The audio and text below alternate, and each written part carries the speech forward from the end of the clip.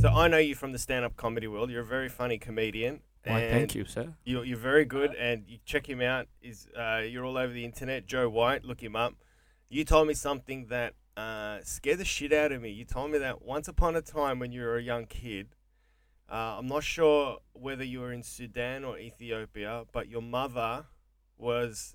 Forgive me if I'm crossing the line, but uh, I think you were homeless, and your mother had tied you up with a rope, and your sister with a rope. You So better no one, get to the ending quick, because it make it sound like mom was trying to like they, feed us to the wolves or something. She tied you and your sister. well, she was trying to keep you away from the wolves, to use your proverbial speech, because they were trying to keep you away from kidnappers, and you would all fall asleep, and kidnappers would actually kidnap. Can you paint that picture again for us? Because that freaked me the fuck out. Oh, did it? Sorry, man. No, please don't apologize. No. So what happened was, uh, we there was a stage where we were in the countryside, like the countryside of Sudan, and then we, due to our like circumstances there, we had to move to the capital city, which was Khartoum. And when we got there, because we didn't have any. What were the circumstances that moved you from Sudan, where you were living, to Yeah. move towards the capital? Was it war breaking out, or was it famine, or what were the War, but circumstances? in our family, not an actual like civil war. So from Ethiopia, a civil war broke out in Ethiopia, and that's what made my mom and dad flee to Sudan. Okay. And then in the countryside, we had a nice place. We had, goats and animals that we ate, or my dad used to breed and sell. My dad had a job, and so we were a happy family for maybe like the first 3 years of my life, right? So you're 3 years old at this stage. Yeah, and Okay. so when things probably started to go wrong, I was probably around the age of 3. Yeah. And then they went wrong for about a few more years. And then when I say they went wrong, so my dad, due to a house fire, so one of our, we had like house servant, for example. We had one lady that used to take care of the kids or help mom with the kids, and she used to cook, clean, and so we were well off. And then a fire, she had accidentally started a fire in the house. That fucking bitch. Fucking hell. It's all her fault. She accidentally started a fire in the house, and How did she accidentally start a fire? I think she was making traditional Ethiopian coffee, and you have to the way it's, I don't know if you've had it, but No? the way it's made, it's very ceremonial. It's incredible. You have to try it. Wait, I Um, have to ask. Press stop. Yeah, yeah. Is it similar to Greek coffee, which is very muddy, like at the base? Muddy like It's muddy, yeah. It's like a thick paste at the very bottom. at the bottom. It congeals at the bottom. Well, that depends. Do you And like? we continually stir it to bring it to the boil, and it froths up. And as it begins to froth up, we stop it, and then it's a thicker liquid. We pour it into a cup, and then it settles down the bottom into a mud paste. And does it come in like small glasses or Yeah, small. close? Yeah, because I'm just thinking there must be similar traits from Yeah. Ethiopia spanning across into the Middle East and across to Greece Mm. back in the day. But anyway, so Yeah, she was it's preparing ceremonial Ethiopian yeah. coffee. What does that involve? Oh man, let me just get mum on the phone. Why Look, can't you, I don't can you tell have you, a- I can tell you how to enjoy it. Isn't there a Nescafe You sit there, Ethiopia version? you Just sit fucking there. instant freeze?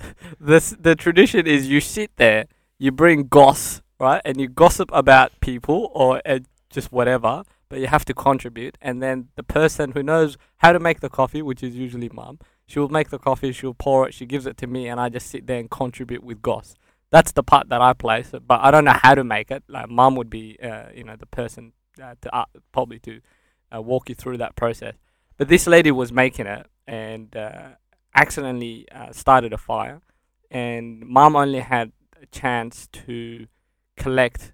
I think it was myself and my older brother that were inside the house, and didn't have much to grab anything else. So that Right. quick. That quick, because the house that we had in the countryside where we lived, it was made out of sticks, but it was like a huge hut. It was huge.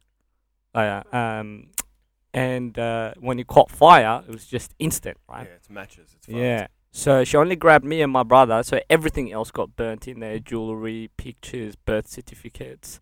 Um, everything got burnt, right? So when my dad came home, he was like, "Well, everything's gone to shits," and we pretty much had to start all over again. And that sent him into a path of, depression and drinking, and he became an alcoholic. And that led to abuse, led to him being physically abusive with my mom.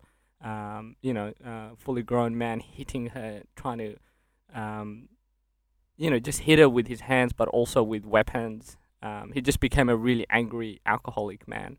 Holy shit, man. Yeah, and then I remember Were there any attributes of that behavior prior to the fire? Because it seems such a cliff drop to just behave that way. Surely your mum must have been akin to certain types of traits possessed within him before the fire, where it was abusive, maybe verbal abuse. Yeah. Well, look, in that part of Africa at that time, it's a patriarchal society. So it's like woman stays home, cook, clean, have babies. Man is in charge. He goes to work, comes back, and whatever he says goes. He's the boss. He's in charge of you. If he decides to hit you, it's okay. So women probably can't report to any, like, police, or it's just you the way it was back then. You can report it because it's still a human injuring another human, and he will get in trouble. But if you have to report it to the right people, because a lot of people don't really care. They just go, well, you probably misbehaved, Fuck. Yeah, it's crazy, man. Who would you report it to? The church? Would a priest get involved, or is it because would the police do nothing? It'd be like, we're not interested in domestic violence. It's not really a thing here. Look, I'm not going to pretend to be an expert in how. Like, this is just talking from my own personal experience. Sure. But like the police there, if you get the right copper, then they will act quickly and they'll make sure that you're okay. But most of the time, if you get the person that's just like, yeah, this is not a thing that's really a thing here, just behave and he'll leave you alone. Like, most of them are like that. But with him, so there would have been traits of him probably being verbally aggressive. Maybe mom doesn't really doesn't talk a lot about before the whole alcoholic. She doesn't really. It's only recently that I started asking her questions about our life in Sudan. But with Dad, I'm pretty sure there would have been traits because he's from. He used to be in the war, the not ethnic war, the civil war in Ethiopia. He used to be part of that before escaping to Sudan. So if you're coming from a place like that, you're not mentally all there. Let's be honest. Okay, so the house fire pretty much turned him into Darth Vader, like the extreme case where he just fucking lost it, and your mum could no longer stand it. Yeah, well, So it's the alcohol, really. Okay. Yeah, because he became like a very big he was an alcoholic for sure. Every night he would get like mega pissed, and then he'll come home random hours, 1 a.m., 2 a.m., whatever, and he'll just be angry. Blame everyone for his problems. He'll blame her. He'll hit her. 1 a.m. we could be asleep. This guy will come into the door and will come through the door, kick the door down, and start, hitting on everyone. And holy fuck. Yeah, so it was one of those, and I would have been around probably 4, 5 when the madness really started, and I started to absorb it. Really? Do you have memories of that? Yeah, 100%, man. Really? When I was probably about 6, 7 years old, my dad used to be the type that would be like, all right, you and your brother are now men. And because you're men, you have to protect the family and the house from people jumping in and breaking into the house. So you need to sleep outside the house. So me and my brother would get a knife each, my older brother, and we would sleep outside the house. So he will take our beds and he'll put them outside the house. And he'll say, you sleep outside. And we're sitting there like 5, 7 years old. and we're going, oh man, I'm shitting my pants right. In a tent? Nah, just outside, exposed to the elements. Fuck. Yeah, so that was my dad. And around when I was probably the first time I got like pissed drunk, I was probably about 6 years old. So my dad would take me to an alcohol house, and he'll be like, "You're a man, you can drink now as well." And he will give me it's called Degga back then, but in Australia, I had Baileys, and I'm like, man, this tastes familiar, and I'm like, holy crap, it was Baileys. So What's it called? Degga. Degga, yeah. So every time I drink Baileys, I'm like, this is the exact, because Baileys is like sweet and goes down really easy. Oh, mate, it's fucking gorgeous. Yeah. So when I was young, I So was you- smashing that Degga at 6. So you were getting pissed at 6. on Baileys. Yeah. Man, you should have migrated to Frankston. Yeah, it would have been sweet. Perfect I'll be life. right home. Yeah, so I'd get pissed, and then he'd bring me home, and I wouldn't know what it is. Obviously, it's just so sweet, and I'd scull it. I'd come home, and I'd be drunk, and I'd cry because I'm not feeling 100%. And then mum would be like, "What have you done to my child?" And then domestic will start again. I can't believe it that you were 6 years old, sleeping outdoors with a knife, pissed on Baileys. How many 6-year-olds can say that was their childhood? Yeah. Fuck me. Now that you put it like that, I'm like, holy shit! I never really looked at it like Dude, that. What a cooked upbringing, and what a fine young gentleman you've become through Oh, all man, that yeah. turmoil. Thanks to my mum, man. She's a Yes. strong woman. Fucking women, man. They're Yeah. solid as fuck. My mum as well was a huge influence in my life. My father, my poor father, worked in a factory for like 13, 14 hours a day. Yeah. It was my mother that was always there. She worked 8 hours a day, came home and had an invested interest in me. And it was that powerful, strong woman as a presence in the house that made me who I am today. Yeah, So I think I'm in touch with my feminine side because of my mum. that's beautiful. There's man. nothing wrong with that. No, there isn't. So back to your story, man. So this happened at 6, and your mum left. She decided, I've got to get out of here. No, so at probably when I was maybe 7, 8 years old, there was a night where Dad came home really drunk, probably about maybe 2 a.m. in the morning, and we were all asleep, and he woke us up. He was very angry. He had a sword, and he was trying to hit Mum with the sword. A fucking sword. Yeah, like an actual sword. And Oh, she one was, of those curvy ones? nah. You're Like a King Arthur sword. yeah, like Really? a long one, yeah. Where the Is- fuck did he get a King Arthur sword in Ethiopia or The- Sudan? This guy in a hut. He had it in a hut. This guy. Do you have cash converters there? Like some fucking knight on drugs sold it? Well, I How don't did know. that Maybe happen? maybe he bought it with him, but I don't even remember it being around the house because otherwise, kids, you would have played around with it. Jeez, that's cool. But yeah, he had that sword and he was trying to hit everyone. And Mum woke up. Mum was screaming, so we woke up from her screams and we were all running around her and like she was like holding us and trying to protect us from him. And we were running around the bedrooms and hiding behind the bed and under the bed. And he'd be like, "Go back to sleep," to the kids, and we'll pretend to be asleep and play dead or something, And Mum will be screaming, and my older brother, he would jump out of fall off the bed and crawl out, pretend to be like asleep. He would fall off the bed, and then he would just crawl out and went and notified the neighbors of what was happening, and the neighbors called the police there, and the police came instantly. And this is what I remember, right? So the police came instantly, kicked the door down, grabbed him, put him on the floor, got his wallet out, and they were looking at his wallet, and Mum's just holding all of us, like, with her, with her arms, trying to shield us from whatever was happening. And the police go, "Who's this guy?" And she's like, "Oh, that's their dad." And they go, "Do you want him?" And she said, "No, he's hurting us. We don't want him." And never saw my dad again. And that was when I was like probably 7, 8 years old. I'm 35 now.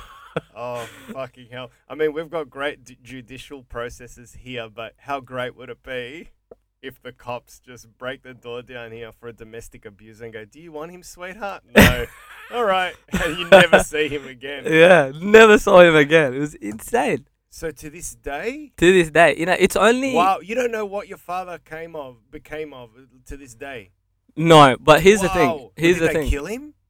So, we didn't know. Probably, I'm 35 now. Probably at 32, maybe, or 33. mom.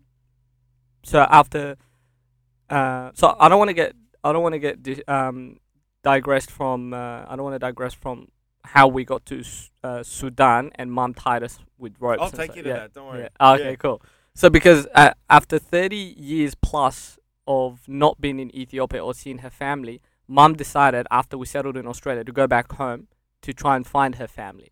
Yep. And while she was there, she found our dad in Ethiopia Right. and Okay. made contact with him, and because we thought he was dead, right? We thought they took him and sent him to the war, and he died in the war.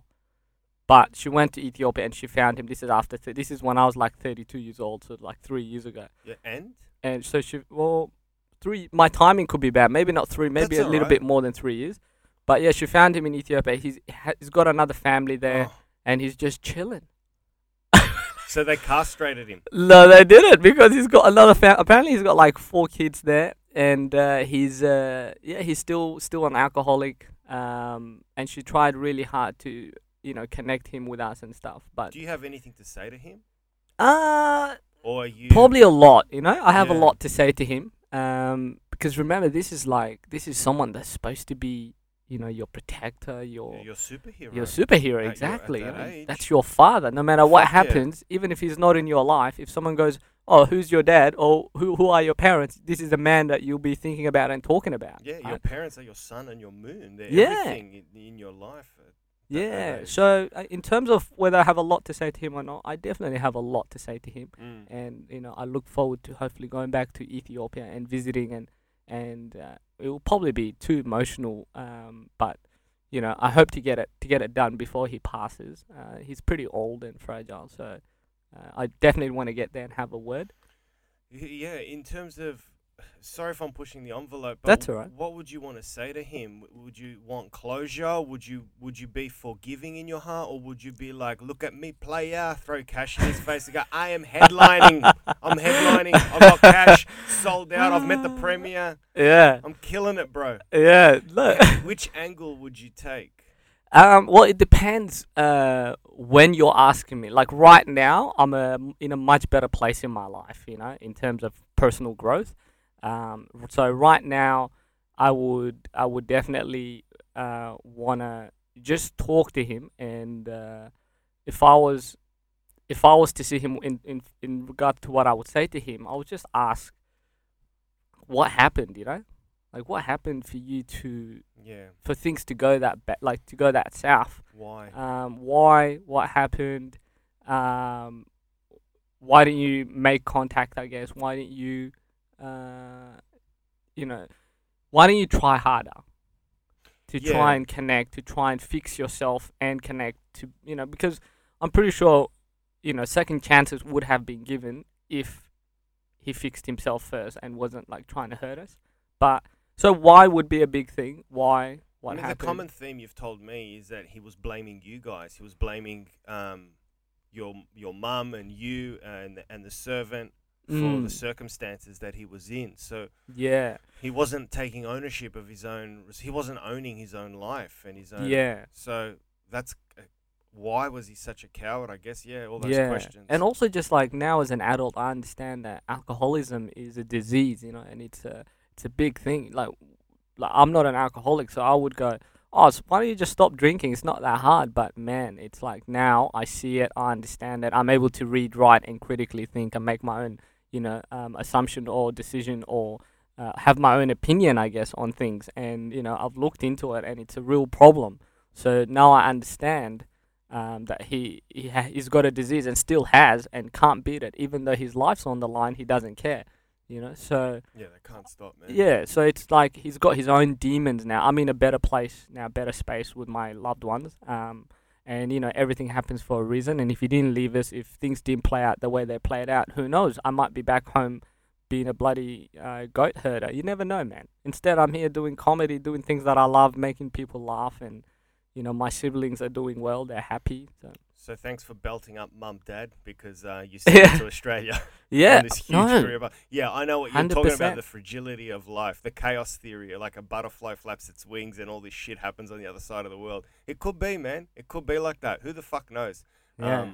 So back to the story. Your mum left, she wanted to go to the capital. So when the cops took Dad and we never saw him again, Mum decided, okay, we need to make a move from here, and let's go to the capital. Let's So you were apply. heading to Khartoum, Yeah, so we which went is to the Khartoum, capital which is of the Sudan. capital city of Sudan. Yeah, and at this point in time, everything has been lost in the fire.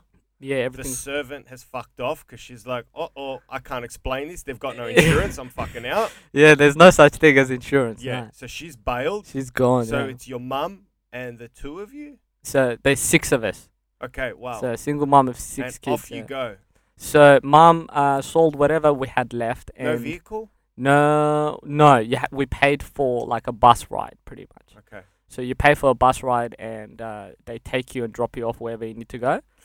Yeah, I think Mum met a guy that explained to her that there is a thing called the United Nations, and they can help you get out of this country to go to another foreign country where you have opportunities not just for you but for your kids. So Mum's like, well, let's give it a crack, you know. Wow. Yeah. That's fucking amazing. So- So your mum sets off at night to catch a bus ride to get to the capital to seek out the United Nations to seek asylum or refuge in another country. Yeah, Fucking hell, man. yeah. So she took a big risk, and I guess a lot of Is this 82, 83? man, I have no idea. I was born '86, so it wouldn't be around that. It would probably be because we came to Australia in '98. So this was, okay. It would have been late '80s, mid '90s.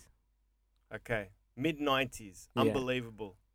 Your mum is being tested Yeah, as a person. dude. Everything, her back is up against the wall, and I'm watching Pulp Fiction, smoking joints. I had hair down to my shoulders, fingering girls at Frankston Beach.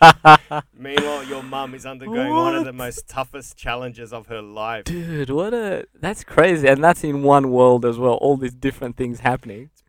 Blissful earth, man. That's Some of it. crazy. That's why I don't complain about my life. No matter how hard it gets, knock on wood. Yeah, I speak to people like yourself and others with fantastic stories, my mum including, having Yeah. come to this country when she was 19 years old. yeah, They're the real challenges. yeah. And I think, anyway, I digress. So your mum sets off at night, all of yous go, and you're leading up to the story when she tied you all up in rope to stop people kidnapping you. Yeah, so we went to we got to Sudan, and we got to Khartoum, and it was just very hard to find accommodation. It was very hard to find a job, and you know, Sudan, it was under Sharia law. It still is, and Can you educate me a bit? Sharia law, is that Man.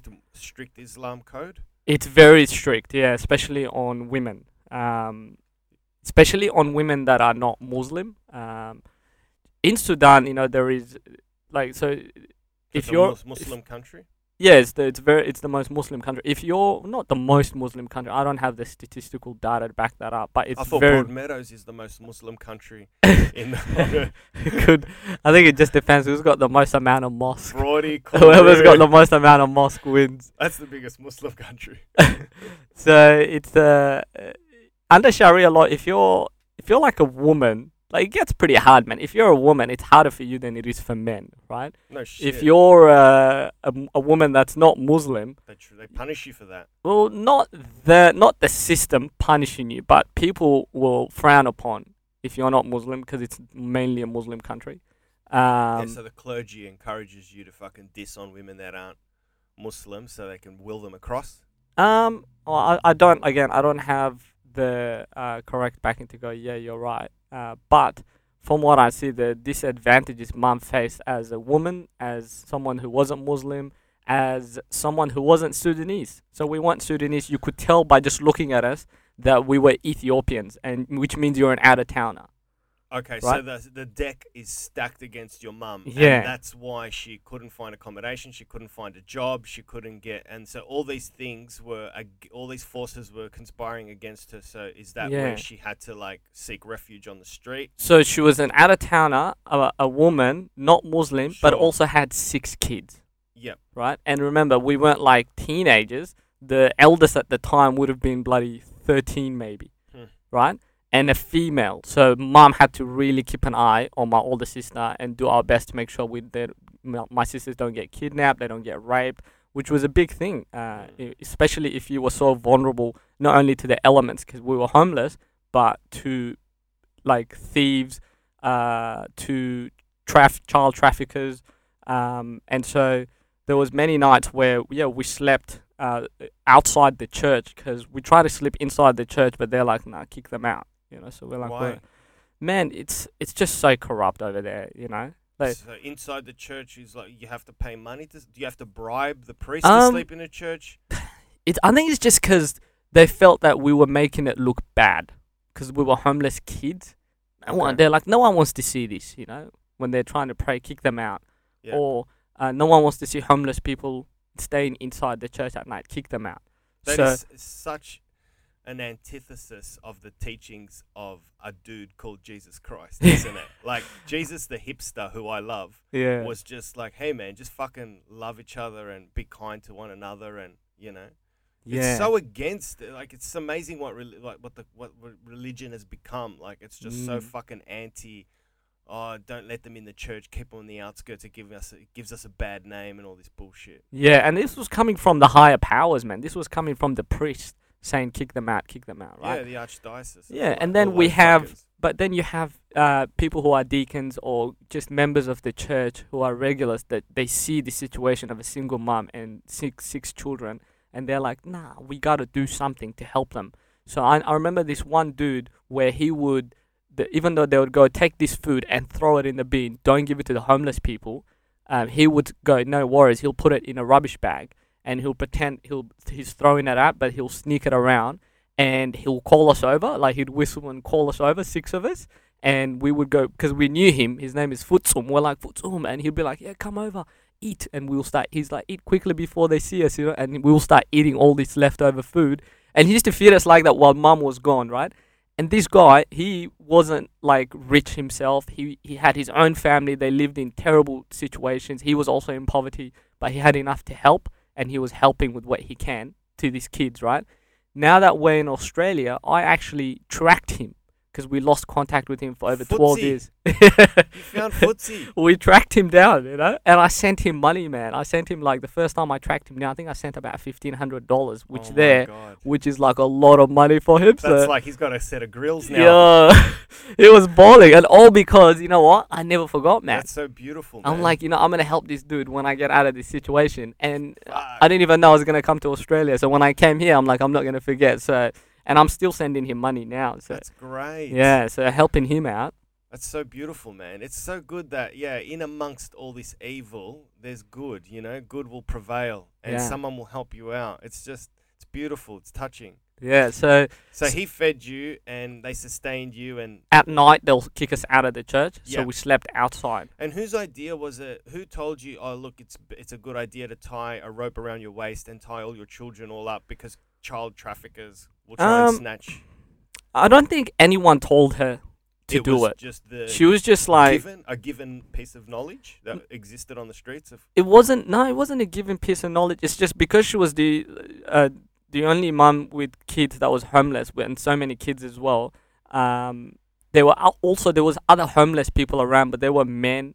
There were teenagers, and then there's just opportunists who are like roaming the streets at night, and then they see a young girl that they want to kidnap and rape or kidnap and traffic, right? So at night when we're sleeping, we woke up to screamings of like someone trying to take my sister, my older sister. And so we would get up and we would fight them off, and then we would go back to our circle. And mum, obviously, adrenaline rushing, she'll be like, okay, you guys sleep, I'll stay awake and keep you safe. So were But- you waking up to the tugging of someone trying to Not me, because your sister, my sisters, yeah. trying So to pry your sister loose? yeah, well, not pry her loose, but this is before the tying of the rope. Just trying to kidnap her, just trying to take her, Jesus. trying to attack her. And we wake up to screams. So we hear the screams, and everyone will be like, wake up, wake up, wake up. And you'll wake up and you instantly have to go into fight mode, or you look at mum, it's fight or flight. So whatever mum does, we do. So if she runs that way, we run that way. If she's fighting, then we all jump in to try and help, right? And so a couple of times I woke up to the screams of like my sister screaming and mum screaming, and so then we know we have to do something because something's happening. And by the time you process it, it's like you're already in it. By the time you process what is happening, Because you're 7 years of age now. around the 8, 9 maybe, because I came to Australia 8, when I was 9. 11. Yeah. Being you seem like a very well put together human being. Do you have any sort of PTSD from that? Like, does it manifest itself in any way? Like, do you have? Um, no, I don't 'Cause have. that's amazing if you don't.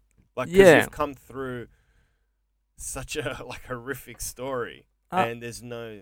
Yeah, I definitely had to. I think we all need coming from that part, that background.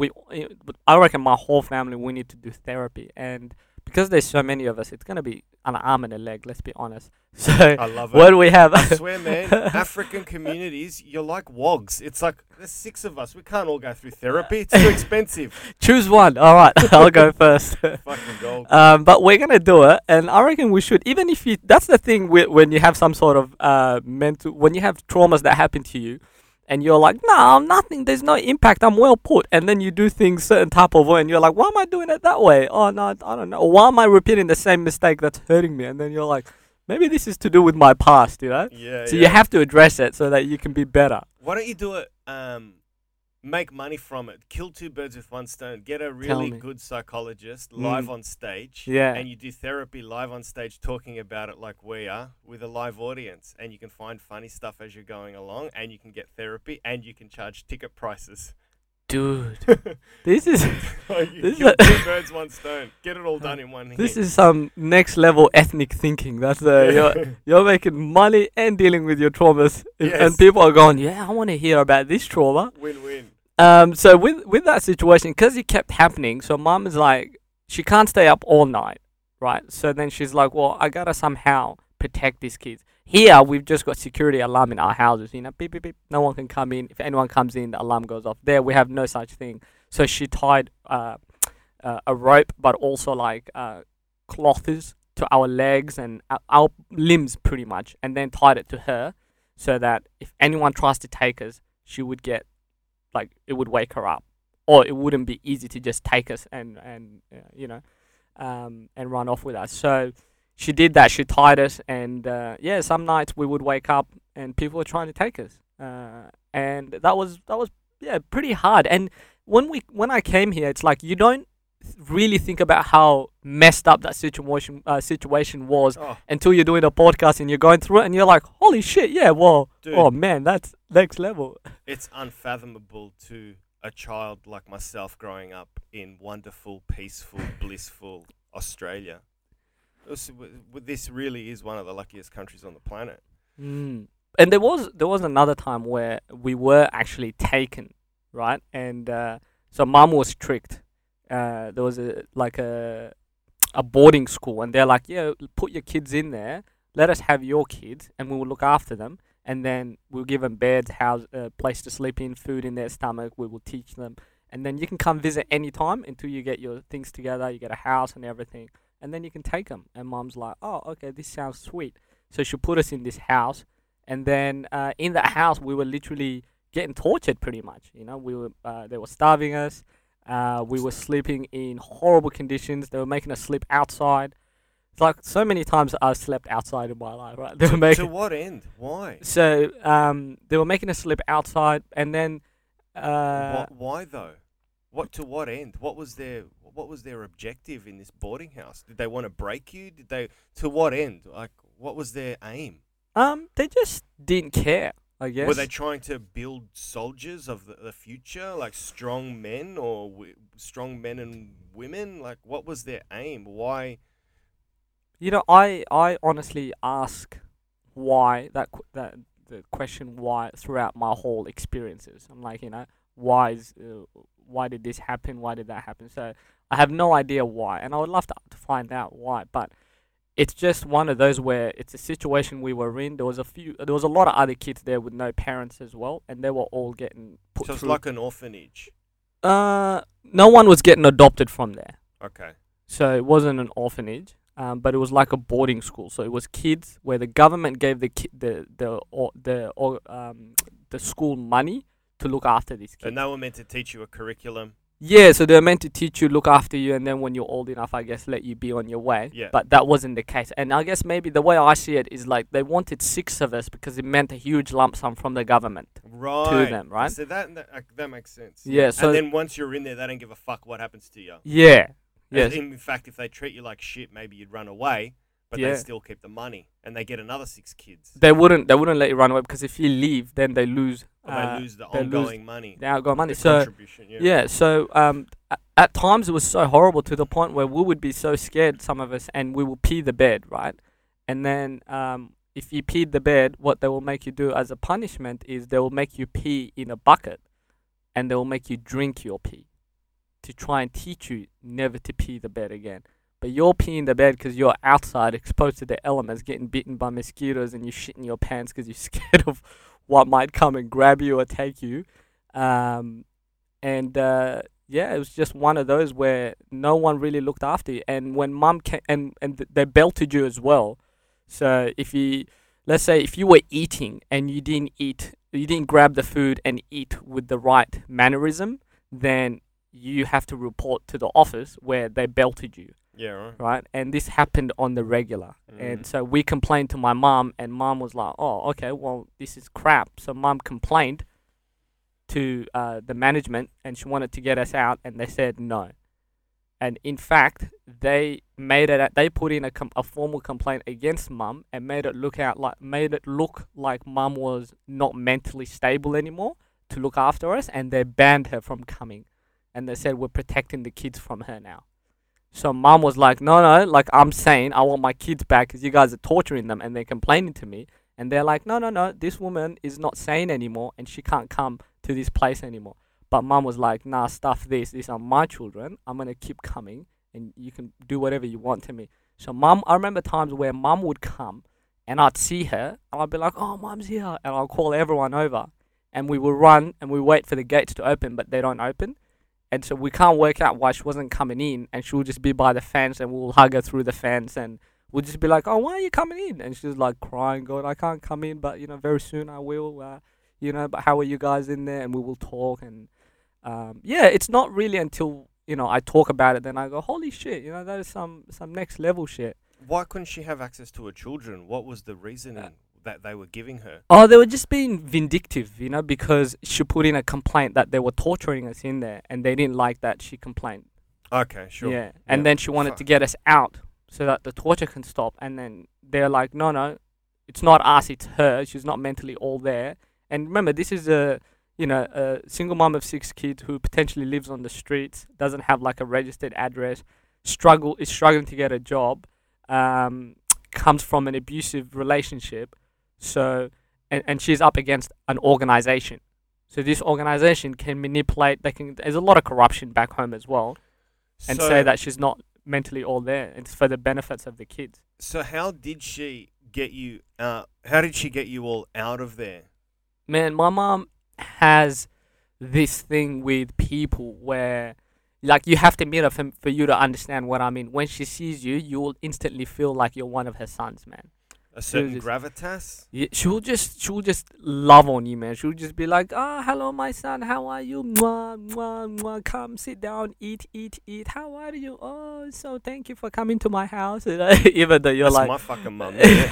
That's your mum. Yeah. Yeah, well, there you go. Yeah. And you just go, oh, what's Just your balls situation? of love. Yeah. And she showers you with it, and she just wants to... And you'd want to help her.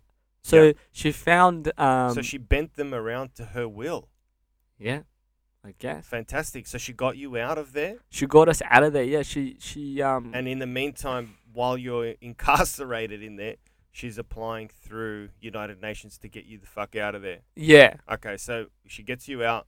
It marries with her paperwork aligning for Melbourne, or for Perth. Perth, yeah. And you head off So from Perth to Girraween, which is another suburb of Sudan. If you don't know Girraween, it's a fucking toilet. Or was a toilet. It's getting better. I say that because before I used to go on mining tours in WA, I'd stay there for a bit, and it was dodgy, but... Yeah. I always say, we went from Sudan to Girraween, so one trauma to another. Yeah? Yes. But this one had the help of Centrelink, Yeah. Where in Sudan, there was no such thing. How good is Centrelink? Oh, my My God. It's heaven. Centrelink is fucking heaven. Yeah, we're like, shit, free money. I think I read somewhere that a teacher in Ethiopia makes like $100 a month. And then here in Centrelink, we were getting like the 600 or more, a fortnight. for a single mum and 6 kids. So mum's like, oh, there's free money. You know? Yeah. We pretty much went from poverty to millionaires if you think about it. Yeah, I don't want to do your joke in front of you, but I really felt it was a beautiful, touching moment. Really cleverly written piece of stand-up, which is, I think, solely your stuff, which makes you unique. When you were describing on stage what it's like to be in quarantine, and it's like, why is everyone complaining? I'm getting a hotel room for 14 days. I've got fucking aircon, Yeah. pay TV. Yeah. After your experiences in life, abso-fucking-lutely. Everything in life is about perspective. Dude, it is about perspective. Learn 100%. to see life from someone else's point of view, and then it'll make you a lot more humble about your own troubles. Yeah, 100%, man. And so, yeah, now when mum complains about like the water bill or anything like that, I'm like, dude, you remember you didn't even have a house Yeah. to pay a water bill, you know? So at least, like, let's be happy. But yeah, when we came here and, you know, we were getting Centrelink and, you know, mum would, you know, finally make contact with, like, family that she found back home. And it's crazy, man, because like I said, you're doing nothing and you're getting money from the government. So phoning back home and telling them how much you're getting, and they're like, wow, what are you doing for a living now? And you're like, it's the thing, we're doing nothing. It's just, you're getting just free handouts, you know? But that's to help you obviously get on your feet. Absolutely. And do you think, has that contributed to the fact that everyone wants to come to Australia? We have a big problem with refugees. Like, a lot of people want to come here. So because of how good it is, do you think? It's not even... Or do you think it's a fact of people just have to leave their dire situation wherever they are, and they're like, we've heard great things about Australia, we have to go there, Yeah. or just get the fuck out of here? Yeah, a lot of the time it's just because where they're living or where they're coming from, it's unbearable now. You know, it's life or death situation. Yeah. It's not like a very, it's not like here. You know, so if there's a place where you could go where you have the freedom to, I guess, live peacefully, have food in your stomach and a roof over your head, and not worry about corrupt politicians coming into your house, or and not worry about, you know, law and order disappearing overnight. Next thing you know, you're exposed to, you know, armed robbers and riots and whatever. If someone's like, yeah, there's a better life on the other side of the world, yeah, you'd go. Yeah. You know, but a lot of people who come over here, it's not because life is sweet there, but they're like, nah, it's sweeter here. It's more because life is shit over there, and then they're like, we need something better. Life is also difficult here. I understood that when during lockdown I was working at Woolies, and we had a boss who wouldn't padlock. He would forget to padlock the dumpster bin, and when I'd finish work at 1 a.m, there'd be a line of people at the back of Woolies just going through the dumpster bin, pulling out food. Yeah. No shit, man. And I was like, whoa, I am fucking living such a comfortable life. Like, I'm in fucking Coburg, Yeah. and there's like 4 or 5 people going through a dumpster bin, pulling out vegetables, chickens, meat that's just expired by a day, Yeah. taking the chance, you know?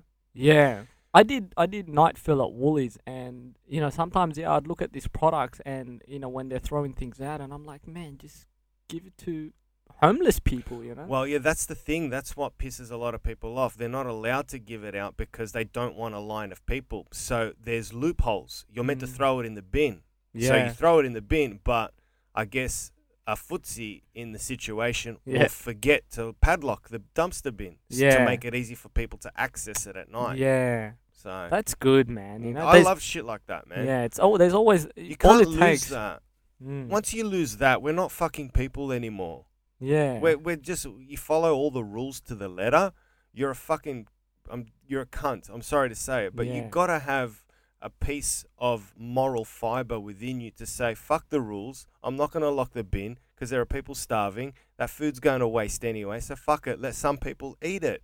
Yeah, that's what makes you human, you know, like that humanity. But yeah, when you follow things to the T, and then the things that you're following is corrupt, then you know you've become part of the machine, haven't you?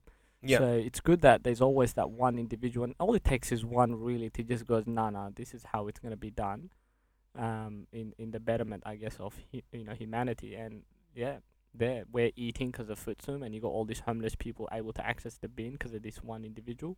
Mm. So yeah, it's a beautiful life here. There is a struggle here as well, and we did come to the realization that it's different kind of problems here, but it's more like I'd prefer the problems here than the problems back home. So. Absolutely. Can I take you back to Ethiopia, the geopolitical landscape at the time when there was a civil war unfolding?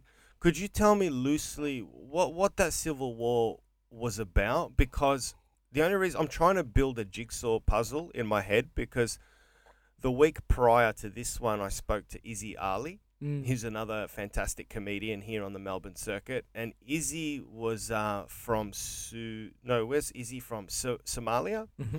And Izzy was telling me that there was his father and grandfather were off fighting against Ethiopia. Yeah. So I knew there was conflict between Somalia and Ethiopia. So much so that Izzy told me that in the 1500s, the Ottoman Empire gave cannons to Somalia to point at the Ethiopians and kill them, right, for religious warfare. So I'm interested. I knew that there was war between Somalia and Ethiopia, but what was going on inside Ethiopia? What was the civil war about in Ethiopia? Do you know at the time? Well, the civil war. Was it religious based or? So if a civil war broke out in Ethiopia, it wouldn't be like Somalia would not be involved unless. No, I know that, but what was the civil war about in Ethiopia?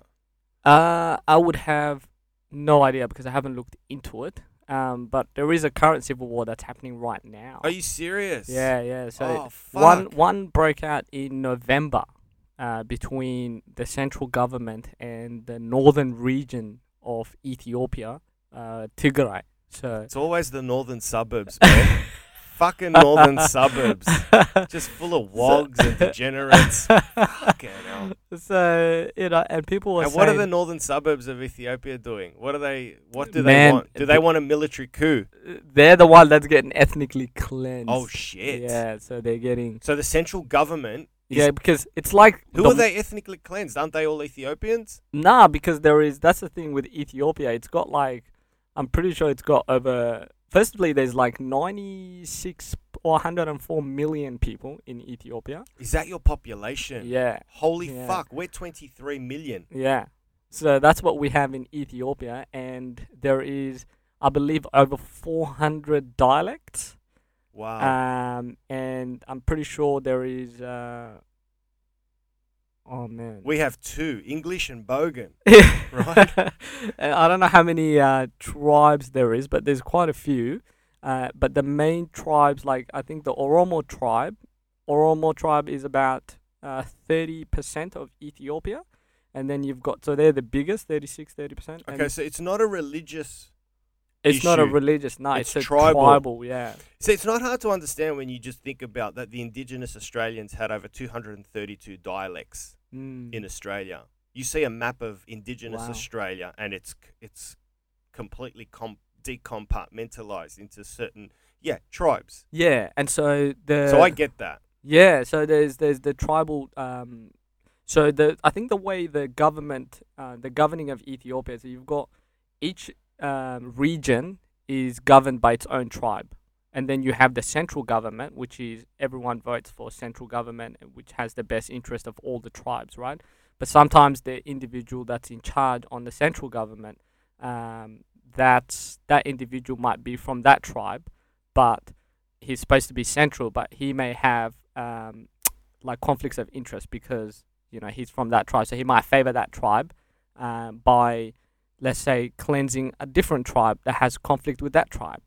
Man, it sounds like a fucking horrible game of musical chairs Oh man, for power. it's and crazy. There's too many people, not enough chairs. Yeah, it's crazy. How can you unify? How can they unify Ethiopia under one? Yeah. Like, what does it need? Do you know what I mean? Like, Well, people are saying stop the ethnic governing and have like, or the tribal governing and have like one central government.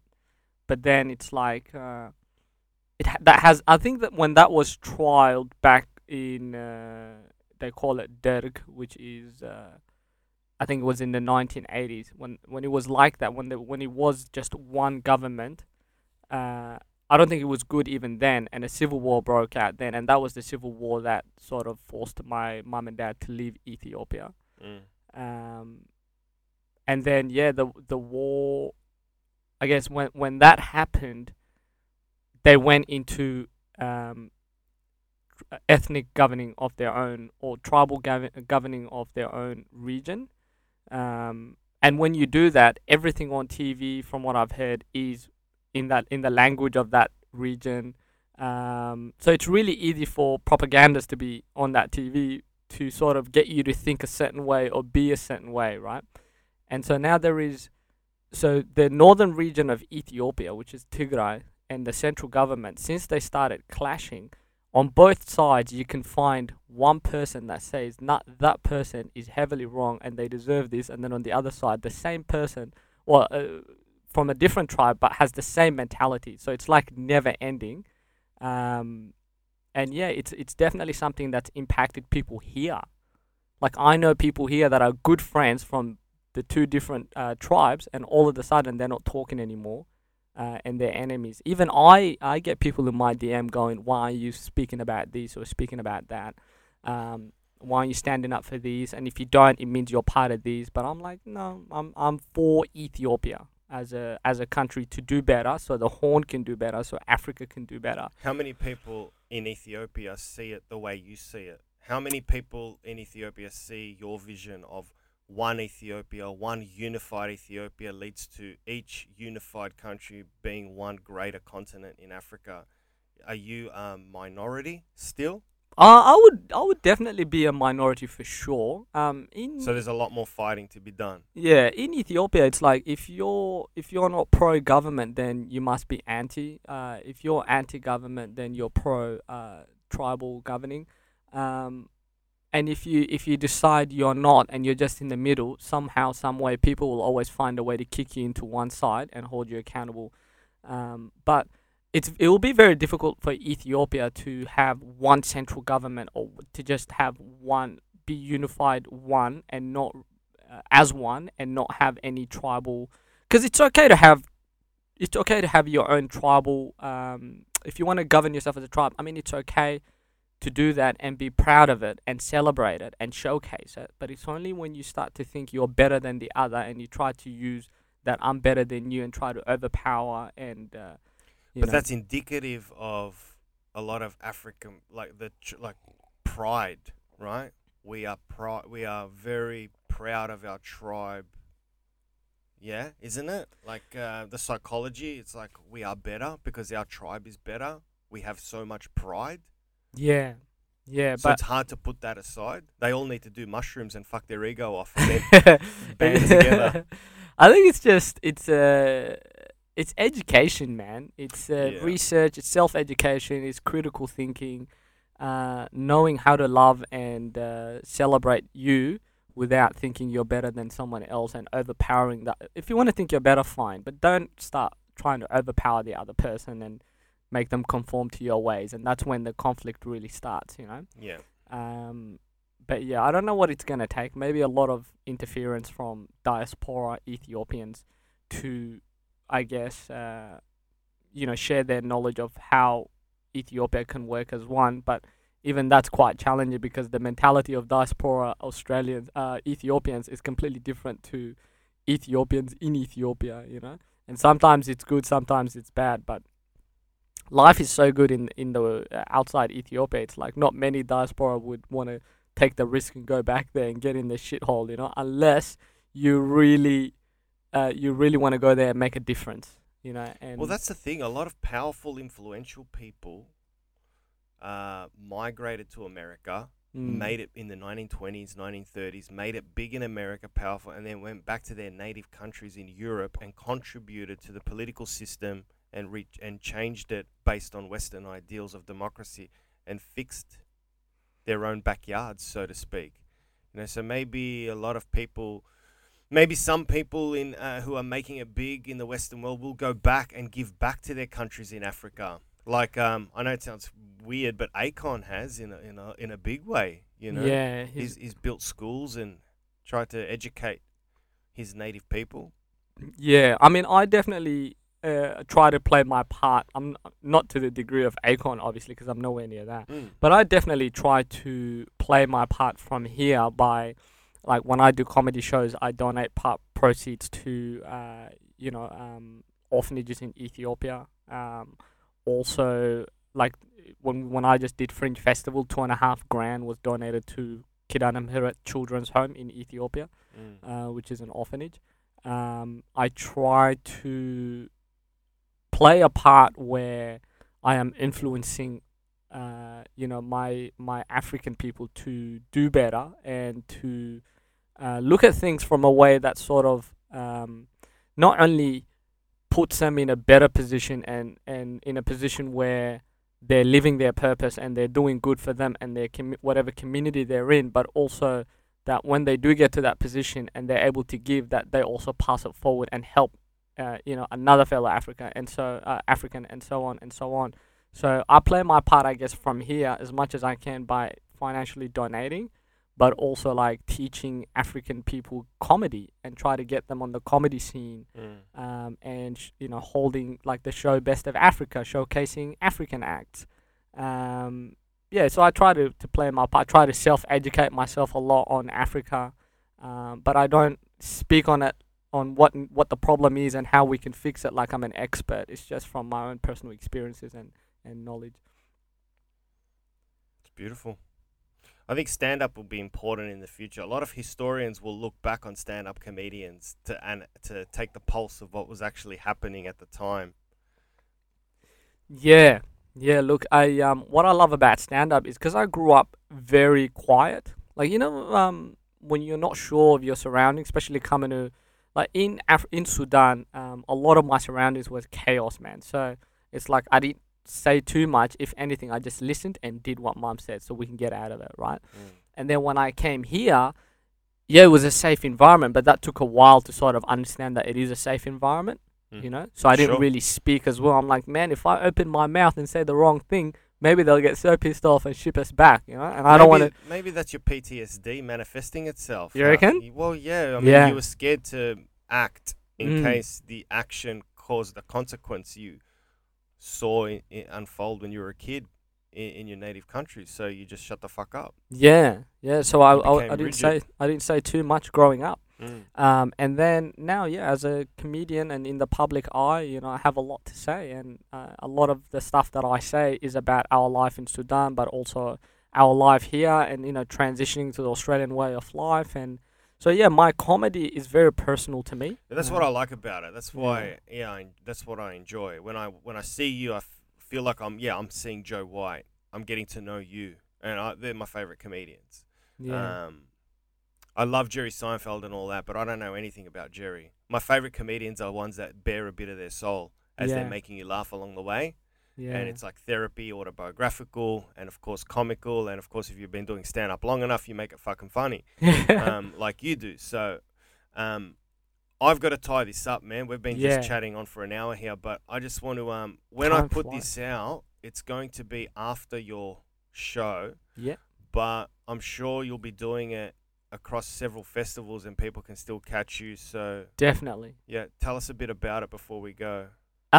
Best way to probably reach me is on my socials. So Instagram is Joe White _official, and then Facebook Joe White Comedy. I've got a YouTube channel as well. People can look up.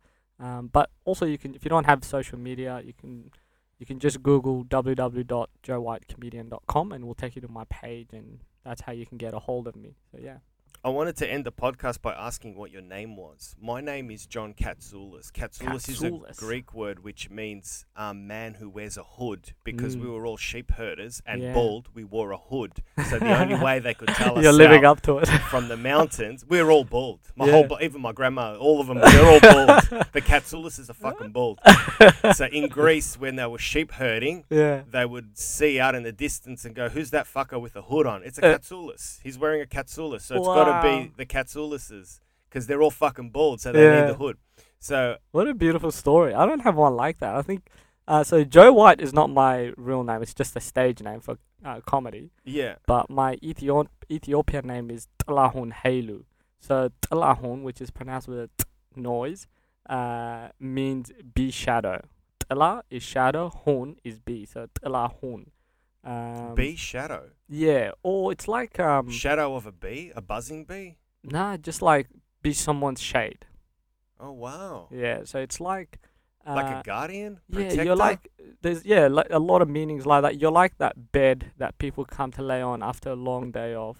That's a beautiful fucking name, man. Yeah. And if you're out there and you're making fun of that, I bet your name is Shane. And that's So yeah, Tlahun, and it's also the name of a famous Ethiopian singer. That's who I was named after. right. Yeah. And your surname? Hailu, my dad's last name. Do you know what Halu means? The derivative? Well, Hailu, so Hayele, is like strong. Tigrinya, so it's from the northern region of Ethiopia. So, yeah, so my dad's from Adwa, which is in the northern region, and my mom is from Gondar, which is the Amhara region. So currently the two conflicts are between those two as well, the civil war. Wow. Yeah, so with yeah, Hailu just I'm not 100% sure, but it just means strength, from what I gather. All right. So, shadow, strength. Look at that. It's a fucking Call of Duty name. That's a hardcore motherfucking name. Shadow, Guardian, Strength. How many kills did you get on COD, man, with that name? That's awesome. I know. I should go play it and And have that name. what does that in Greek? That in Greek means no. Yeah. Kind of derisory too. Like fuck off. Yeah. Do you want to come, man? Come. Let's go. Let's go out, man. Let's go. It's like fuck off, be gone. Yeah. No. It's or means no. Yeah. Yeah. You gotta nod, like wiggle your head though. Or better to lift your eyebrows as you say. So Yeah. That's a bit creepy. yeah, it's like fuck off. No. What about yes?